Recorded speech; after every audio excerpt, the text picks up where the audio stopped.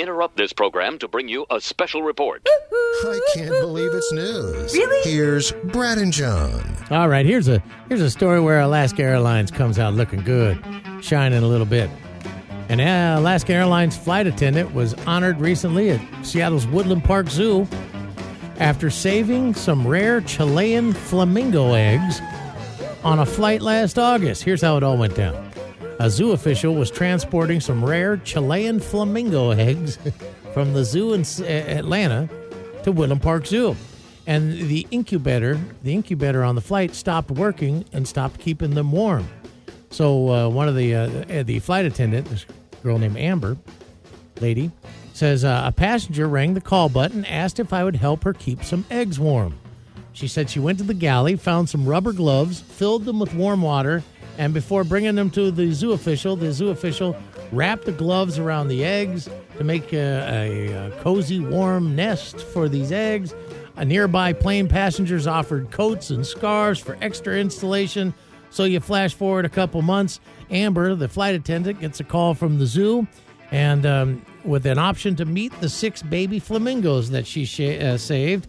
And her daughter, Sunny, was super excited. They ended up naming one of the flamingos Sunny, after Amber's daughter. You got Magdalena, Amaya, Rosales, Gonzo, Bernardo, and Sunny. Okay. And so the zoo's flamingo flock is back up to 49 and going strong, thanks to some quick thinking of an Alaska Airlines flight attendant. All right. Moonshining is still alive and well in Tennessee. Well, we talked to, about a year ago or so, we talked to a moonshiner in Kentucky. That's right. And it was legal. His moonshine operation was legal. But this guy, Jeremy Steins, 36 years old, what he had going was not. And now he is on the sidelines. He's running liquor and his last name is Steins. Yep. His moonshine operation got shut down the other day. It should be called Moonsteins. It was all found there in the barn. 81 quarts of product were seized. Are you making Moonstein? Here's some of the nicknames the Tennessee moonshiners use, it says here in the story, instead of moonshine. Mountain Dew, John Barleycorn, Purple Monkey Finger, Popcorn Sutton. Where's the White Lightning? Blind Randy, Snail Venom, Kentucky Clear, Meth Shine, Ruckus Juice, Thunder Jug. Come on, Eddie, you want to go out and get us some Ruckus Juice? Green Dragon's Blood, and Kentucky Shoes. And this guy was already in enough trouble by the time the cops showed up in Denver the other day. He didn't have to make it worse. An incident's unfolding outside of a restaurant about 1 o'clock in Denver, 1 o'clock in the afternoon.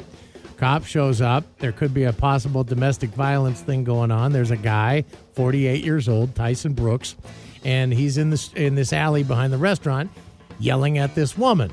And it's getting heated. Someone calls the cops, and the cop tries to come see what's going on. Well, the girl tries to tell the cop, hey, this guy, and whatever she was going to rat on him about.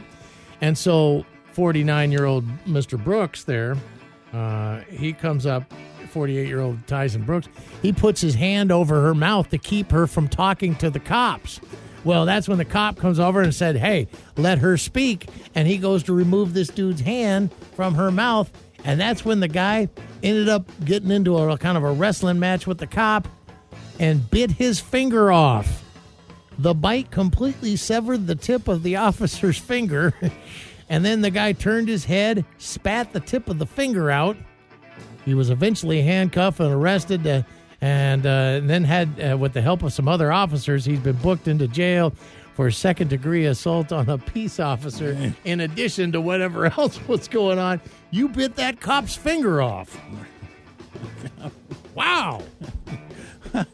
You know, cops have...